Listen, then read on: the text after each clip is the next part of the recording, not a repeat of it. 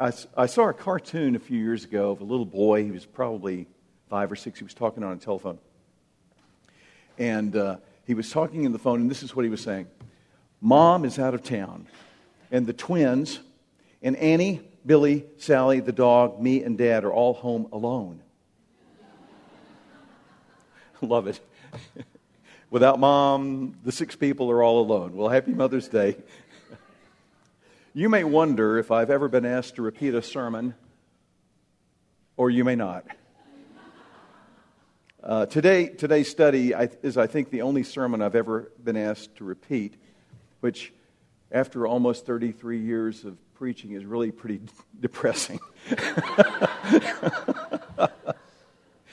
But I've taught before on the topic of how to pray for your children. Although so much time has passed, for me, it's now how to pray for your grandchildren.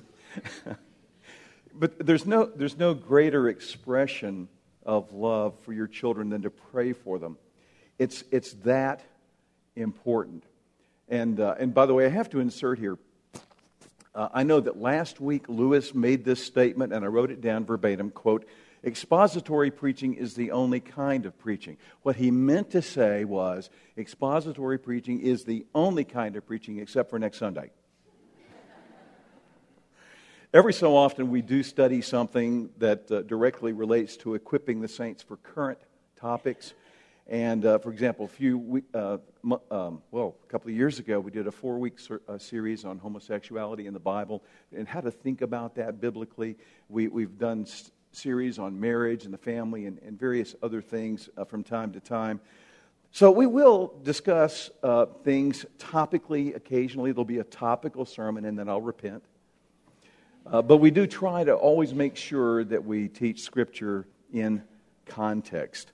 I recently read a statement by Adoniram Gordon, the founder of Gordon College, and he said this about prayer. Listen to what he said, and I put this in your bulletin notes at the bottom. He said, you can do more than pray after you have prayed, but you can never do more than pray until you have prayed. We believe in the sovereignty of God. We've been studying through that and what it means in Romans 8 and then into Romans 9 and struggled with some of the things there and rejoiced in many of the things there and trying to put together the whole counsel of God. And the God who tells us to pray is in sovereign control of the universe. And at the same time, He also promises us as our Heavenly Father, neither death, nor life, nor angels, nor principalities, nor things present, nor things to come, nor powers, nor height, nor depth, nor any other created thing will be able to separate us from the love of God, which is in Christ Jesus our Lord. That is a promise from our sovereign God who tells us to pray. He says, I've got it under control. He wants us to revel in our security and in the fact that we are well loved by Abba Father. And Abba Father tells us to pray. I want you to think about these two ideas that are kind of swirling around these comments. Prayer, when we ask that the sovereign Father God protect and grow our earthly children. And at the same time belonging to a sovereign Father God who wants us to feel and experience our safety and our security in belonging to Him as His son, as His daughter. The security and protection of being loved by parents is a window for human parents, for human beings to look through and see the security and safety and love of an eternal Father God. That's the window through which we see the greatness of God. Children and the family, all those things are laboratories in which we learn these great truths. Does that make sense?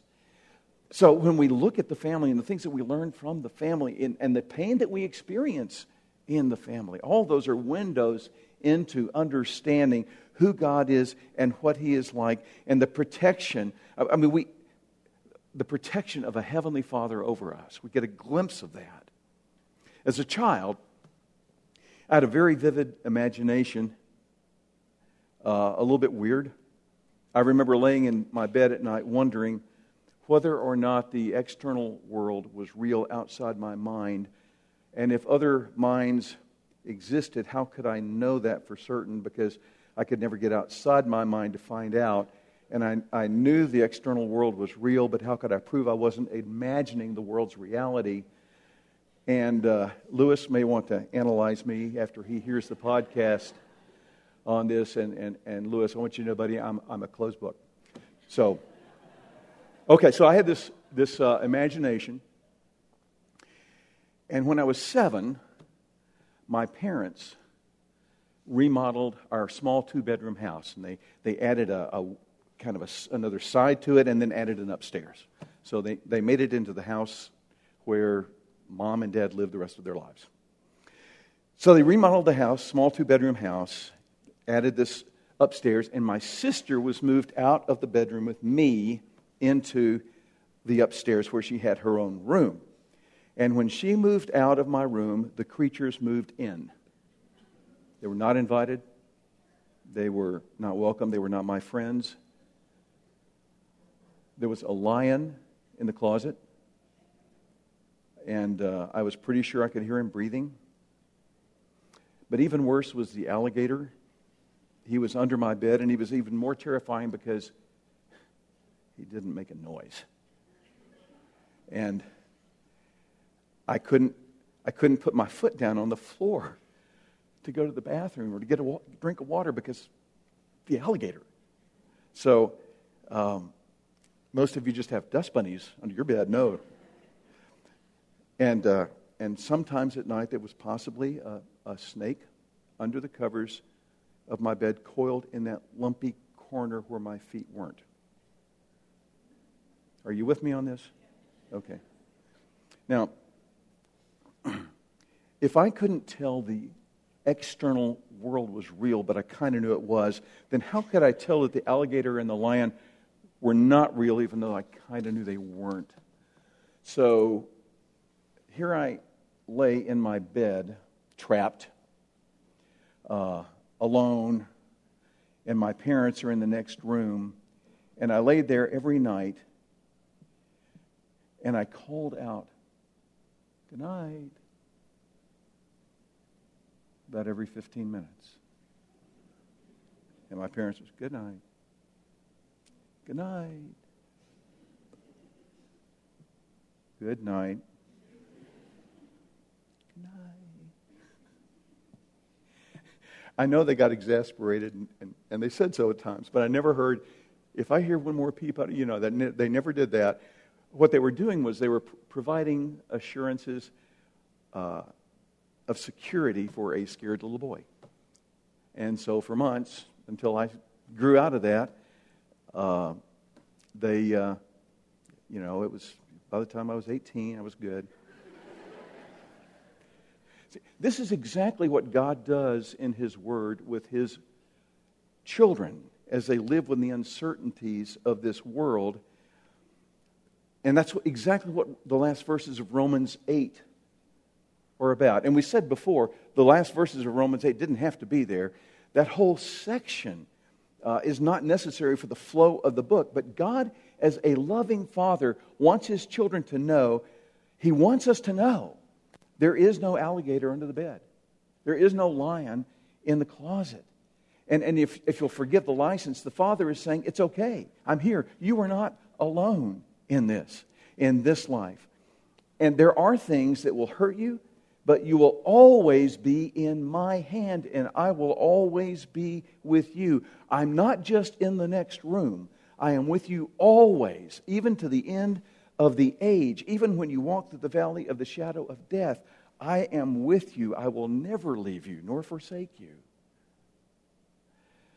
That's how God treats His children. How are we to treat our children? There's no greater assurance of your love and your security for your children, that you love them unconditionally, than your ongoing prayers in their behalf. And I will promise you, there is no term limit for praying for your children as the decades pass. So today's challenge is not the exposition of a text, which is what we ordinarily do. It's more advice from a pastor and friend. I'd like to give you some guidance on some specific things, some bullet points to pray for your children, for your grandchildren. Some of them I'm just going to mention. Others I'm going to develop more fully so that you understand what I mean. And the list that I have before you is not exhaustive. It's just suggestive. There are many other things that you could pray for your children, but I think any list should include these things. And by the way, let me make clear, okay, if you don't get this, make sure that you do. If you hadn't gotten it thus far, God doesn't need a list for your prayers to be heard, for your prayers to be efficacious, including the things that you don't know what to pray or how to pray. But He knows.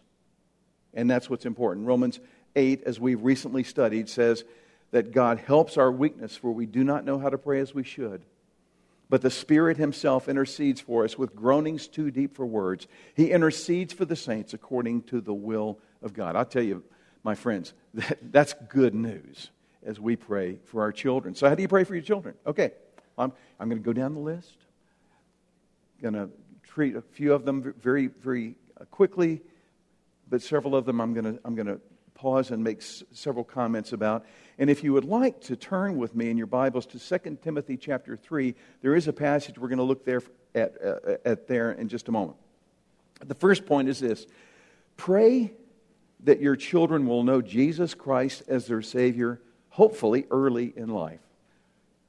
That's priority number one, isn't it? 3 John verse 4, the apostle writes, I have no greater joy than this, to hear of my children walking in the truth. Now, John is speaking of his spiritual children. But for us, that includes praying that our physical children become our spiritual children. I want my children to be with me eternally. That's number one prayer. Okay? Didn't see that coming. Sorry. And I know this sounds like a foolish question, but are you witnessing to your children? Are you sharing the gospel with them from the earliest ages on? There are different, we don't know exactly when, Isaiah chapter 7 describes an age when a child knows the difference between right or wrong. Sometimes we call that the age of accountability. I don't know if that's 7 when you have a weird imagination, or when it's 17 when your mind is more fully developed. I don't know if it's 27 when your mind, I don't know what age it is where people understand enough of the gospel to grasp that. And I think it's an individual thing. But all the way through, we should be speaking the gospel within our families, rejoicing in the truth of who Jesus Christ is and what He has done for us in saving us from our sin. I think that is a no-brainer. One lady said to me, I don't know how to witness to my children, but it doesn't matter because they're children of the covenant. No, that is so wrong-headed in the way that she was thinking. You just can't think that way. Don't assume because Tommy prayed a prayer at age 4, but he's lived for the devil ever since, all the way through college, that he's okay because he prayed a prayer at age 4. You can't assume those things. Just speak the gospel all the way through with your children as they grow and mature, and hopefully mature in the Lord. One of the passages that I love, of course, everybody loves 2 Timothy chapter 3, verses 16 and 17, which tell us all Scripture is inspired by God, literally God breathed out, and profitable for teaching. This is what we're supposed to teach. For reproof, for correction, for training in righteousness, so that the man of God may be adequate, equipped for every good work. I solemnly charge you, verse 2 of chapter 4, preach the word. Okay, so we understand that mandate. We understand that model. But here's what I want you to see that may not be quite so obvious. I want to back up to verse 14 of chapter 3. This is something you may never have noticed before. Paul says to Timothy, "You, however, continue in the things you have learned and become convinced of, knowing from whom you have learned them." And he's speaking primarily of his mother and his grandmother. He was raised in a single-parent home and taught the truth by his mother and grandmother, and they modeled it before him so that Paul could say, "Knowing from whom you learned them." And he says this, that from childhood, and the word childhood there is a Greek word brephos. It's used in some places of an infant. It's used of John the Baptist when he leaped in Elizabeth's womb. Brephos on board, ancient chariots. So brephos was a term. It could be used of an older child, but it was used of children from the earliest age of dawning consciousness. Okay, so from the time you have dawning consciousness, from a brephos, he says, you have known the sacred writings. And he uses the word here, grammata. Grammar school, our word grammar comes from that. The word means letters. It's the same word that's used in Galatians 6. You see with what large letters I write this epistle. Or I write these words. So if we put that together, here's what I believe that we have. From the earliest conscious memory of even learning to read, Timothy, I believe, was probably taught to read from the Scriptures. But at least from the earliest conscious memory that he had, the Scriptures were a part, the letters were a part of what his mother and his grandmother sat down with him and went through. So, and notice this, from childhood you have known the sacred writings, which are able to give you the wisdom. We're going to come to that word in just a moment again. Wisdom. The Old Testament concept of wisdom means skill in the art of living. So Scriptures are able to give you the wisdom that leads to salvation through faith, which is in Christ Jesus. And in the New Testament, salvation is not just redemption. It's broader. It's bigger. It means Jesus saves me all the way through with everything until the final day, when he who began a good work in you will complete it until the day of Jesus Christ. Isn't that great stuff? Now, here is the mandate. Here's the example.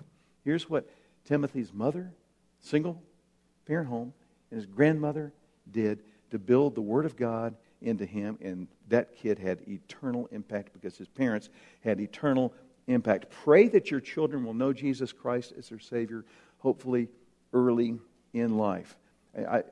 You know my story. I was raised in a wonderful Christian home, went to a Bible teaching church, walked down the aisle at age 7, joined the church, got baptized at age 7, and had no desire to live for the Lord until I arrived on the steps of a pagan university when it was time to sink or swim. Do I really believe this stuff or not? And I wasn't sure because there were so many enticements.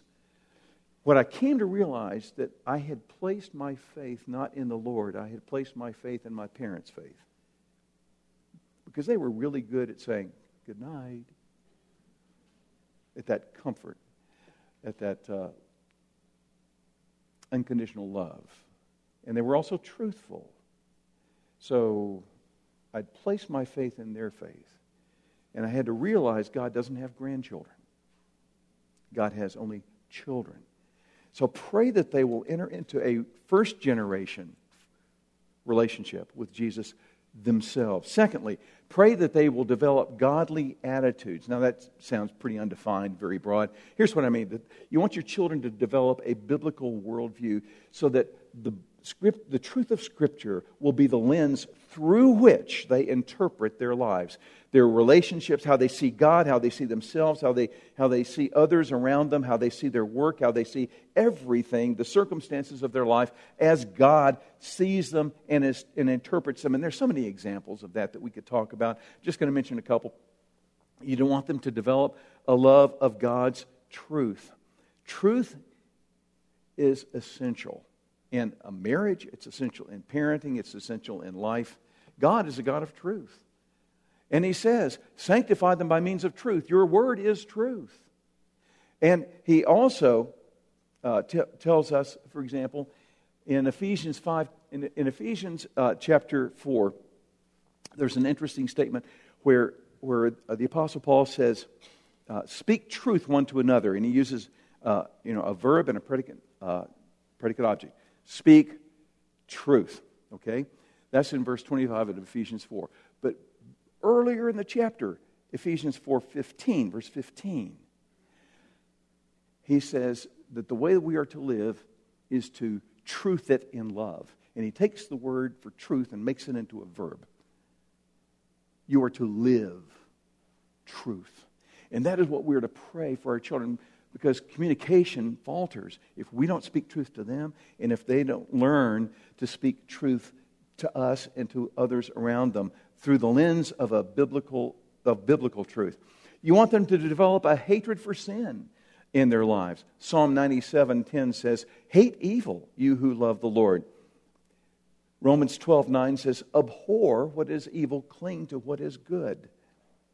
We have just become so anesthetized by the constant drip, drip, drip of advertisements and billboards and everything around us, the sins that are just absorbed as part of the DNA of our culture and often celebrated in advertisements in such quantity that we're just not shocked anymore. I mean, this past week, who would have ever thought that to accommodate the gay, bisexual, transgendered scouts and scout masters, that the Boy Scouts of America would drop the word boy?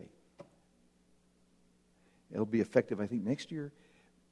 Cultures change, but God's word does not change. God's standards do not change. Develop a love of God's truth, develop a hatred of sin in their own lives. And I think another example of a godly attitude, and I mention this one now because it also is countercultural, you want them to develop a healthy understanding of authority. That is something all the way through the Scripture. The authority of parents, the authority of teachers, the authority of police, the authority of other adults. Let me explain this a little bit, because I see this idea of authority eroding around us, and that it's going to become a real problem in the life of your child. And parents especially, we've talked about this many times, especially when we did the series on the family a while back, and especially when we studied through the book of Proverbs not so long ago. Children have to be trained to submit to authority of their parents, and if they don't, there should be consistent punishment. Okay? All right. Consistent punishment if they don't submit to your authority. I mean, our sinful desire is naturally to resist, because we don't want anybody telling us what to do. Last Wednesday, one of my grandsons, who lives in another state, was getting a spanking for his behavior. And before the spanking, he said, if you had just given me what I wanted, none of this would have happened.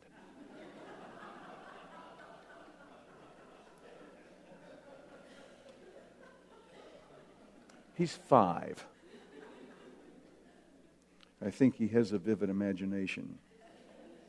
So the idea of respect for authority includes not only parents, but also teachers, governing authorities, police, other adults. I mean, when you see your child disrespecting a Sunday school teacher or ignoring them, don't let that go. There's a deeper agenda here, and here it is. If the child grows up without respect for teachers, police, and parents or other adults, they will never have an easy time submitting to ultimate authority, including the authority of God over them. Well, I know what the Bible says, but I don't really think that applies to me.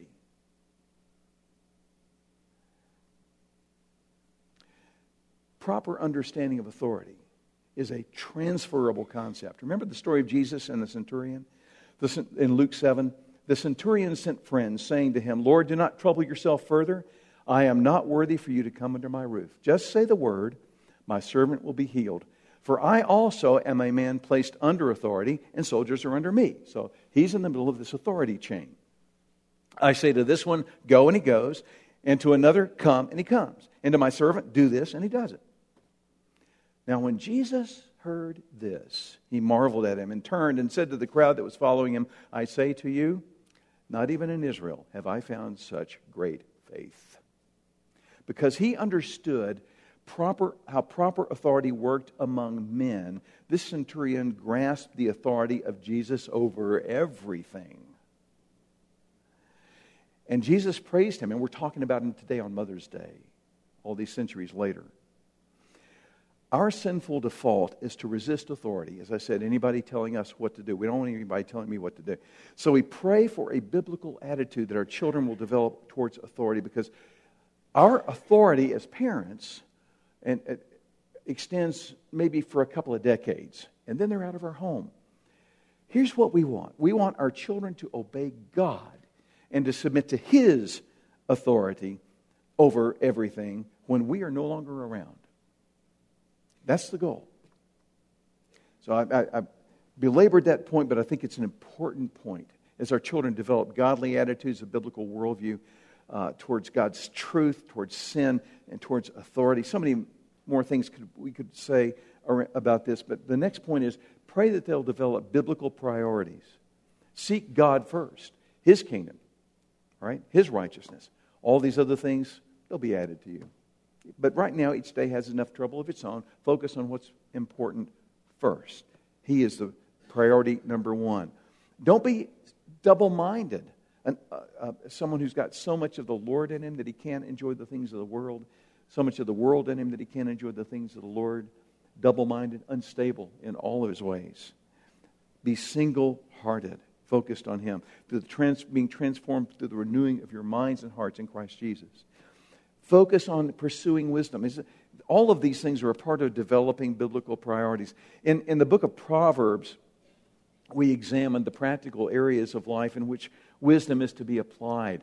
Marriage, work, friendships, the way we use the tongue or language, money. All of those things are a part of skill in the art of living. They're a part of developing biblical priorities. But we've studied through those things many times, and these themes have been a part of our ongoing teaching. So I'm going to move now to that next point. Pray that your children will be caught when guilty and admit their sin. Listen to these two verses from Psalm 119. Before I was afflicted, I went astray, but now I keep your word. It is good for me that I was afflicted, that I may learn your statutes. If you want a case study in someone who's after God's own heart, look at David when he sinned, and look at Saul when he sinned. King Saul, whenever he was caught, he blamed everybody else around him. Well, the people. Well, Samuel, you weren't here. And then when David was confronted with his sin, I'm guilty. Lord, against you and you alone have I sinned, O God. When you pray this, what you're asking is that your children make their mistakes while they're under your roof, while they're young and the tuition is low, and you can help them learn from those mistakes. It's better that they learn now from their sins and be punished now than to be overprotected by well-intentioned parents and have to learn later when the tuition is much higher. In medicine, it's called immunization. But it's better to be caught stealing a quarter and be punished and learn a lesson than to be jailed for embezzlement. I'll never forget catching two boys when I was working in a store. Two of us caught these two boys shoplifting. They were about 12, 13, 14 years old, something like that. Two boys. We called parents. Both fathers were coming in. One father got there first. And he said there had to be some mistake. His boy would never do anything like that. And he argued with us while the boy looked on smugly. And the dad stormed out with his son, and I'm sure he probably took him somewhere to buy him something so he wouldn't, he wouldn't be so distressed. The other father came and thanked us. And he looked at his son with firm disappointment. And his son looked back at him, crushed that he just disappointed his dad. And he also got a pretty good idea that something was going to happen when they got home. But I remember thinking as they left, okay, that boy's going to do okay. That boy's going to be okay. Which one of those two boys would you want to be head over human resources in your workplace? Now, it is true. Sometimes, like the prodigal son, lessons have to be learned the hard way. And don't forget, in that story, the father of the prodigal son is a picture of God. Because children make their own choices. Sometimes that boy had to learn hard lessons in order to return eventually to the father's house. But it's easier to learn when the tuition is low. Next point, pray that God would place around them a hedge of protection to protect from Satan in critical areas of their lives, spiritual, emotional, physical. This is a biblical picture that I want to pray for my children and my grandchildren. In Job chapter 1, Satan complains to God, quote, listen to this. Have you not made a hedge about him and his house and all that he has on every side? You hear that? Okay. Lord, I want that hedge. I want that around my children. I want that around my house. I want it in place and I want it high. Thank you very much. In Luke chapter 22, verses 31 and 32, Jesus said, Simon, Simon, behold, Satan has demanded permission to sift you like wheat. But I have prayed for you. What has Jesus done? Prayed. That your faith may not fail. And listen to this.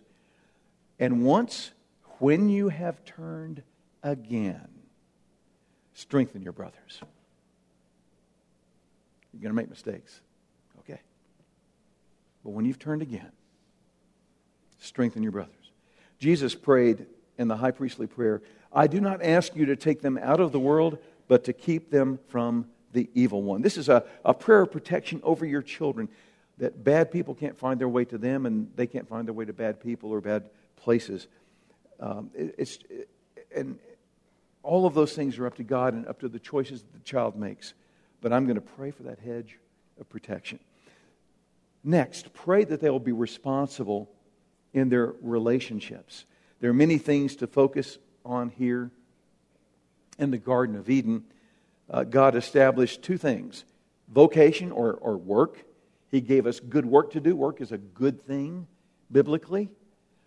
We're meant to be productive and creative in what God gave us to do. Work is good. And the other area is the area of relationships. Husband to wife and relationships to the domain of responsibility. The creatures under him, other people around him, all of that is a part of the developing relationships of what God started in the Garden of Eden. So that we will be responsible in our relationships. So when you pray for work, your children's work, their labor, you're praying really for a major area of their life. From the time they start school, they're doing their labor. They're doing their work. So chores at home, work at school, whether it's kindergarten or whether it's medical school. The school is school. And then later on, when they become school teachers, it's all a part of their labor. If they're homeschooling, if they are homemakers. So pray for protection that they will distinguish themselves as Daniel did. Daniel chapter 6. Daniel began distinguishing himself among the commissioners and the satraps because he possessed an extraordinary spirit. And the king planned to appoint him over the entire kingdom. His work was a testimony to God. In Colossians 3 we're told, whatever you do, do your work heartily as for the Lord rather than for men, knowing that from the Lord you will receive the reward of the inheritance. It is the Lord Christ whom you serve. Your work is to be a testimony to your Lord. Another area is the area of marriage. If it's God's will for your children to marry, Scripture is very clear. You marry someone who is a growing follower of Jesus. period. And you also pray fervently that they will enter marriage with the gift of purity to give to their spouse. That is what we pray. And let me suggest something to you which you may already do. Pray for their mate. And I'm speaking to those of you especially who have smaller children in your home. Pray for their mate that their parents would raise them in a godly way. In fact, their parents are people whom your grandchildren are going to love. So, yeah, pray for them. Pray for that truth. And pray for the right kinds of friends. Another area of prayer, that they would be protected from the wrong friends and drawn to the right kinds. Proverbs 17:17 says, "A friend loves at all times. A brother is born for adversity."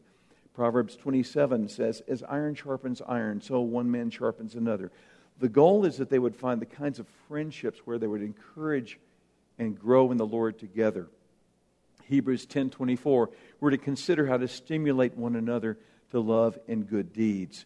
We need believing friends who encourage us into a faithful walk with the Lord. You want that for your children. And this is especially critical when they go off to college. Hannah got involved in the Cru organization at ETSU. I've heard others of the young people in our church who've been involved in Christian organizations at the colleges where they have attended. That is so critical to have that fellowship. Okay, there's a lot of stuff that we've talked about here, but it's all pretty simple. It comes down to one thing. The best thing that you can do for your children is to pray. The Lord knows what those needs are, okay? And the Spirit interprets that. But pray. Pray for them. Our goal is to move our children from being selfish to being selfless, where it's not themselves that they have on the throne of their lives, but Jesus. And as much as we may want to, we can't be there to make decisions for them.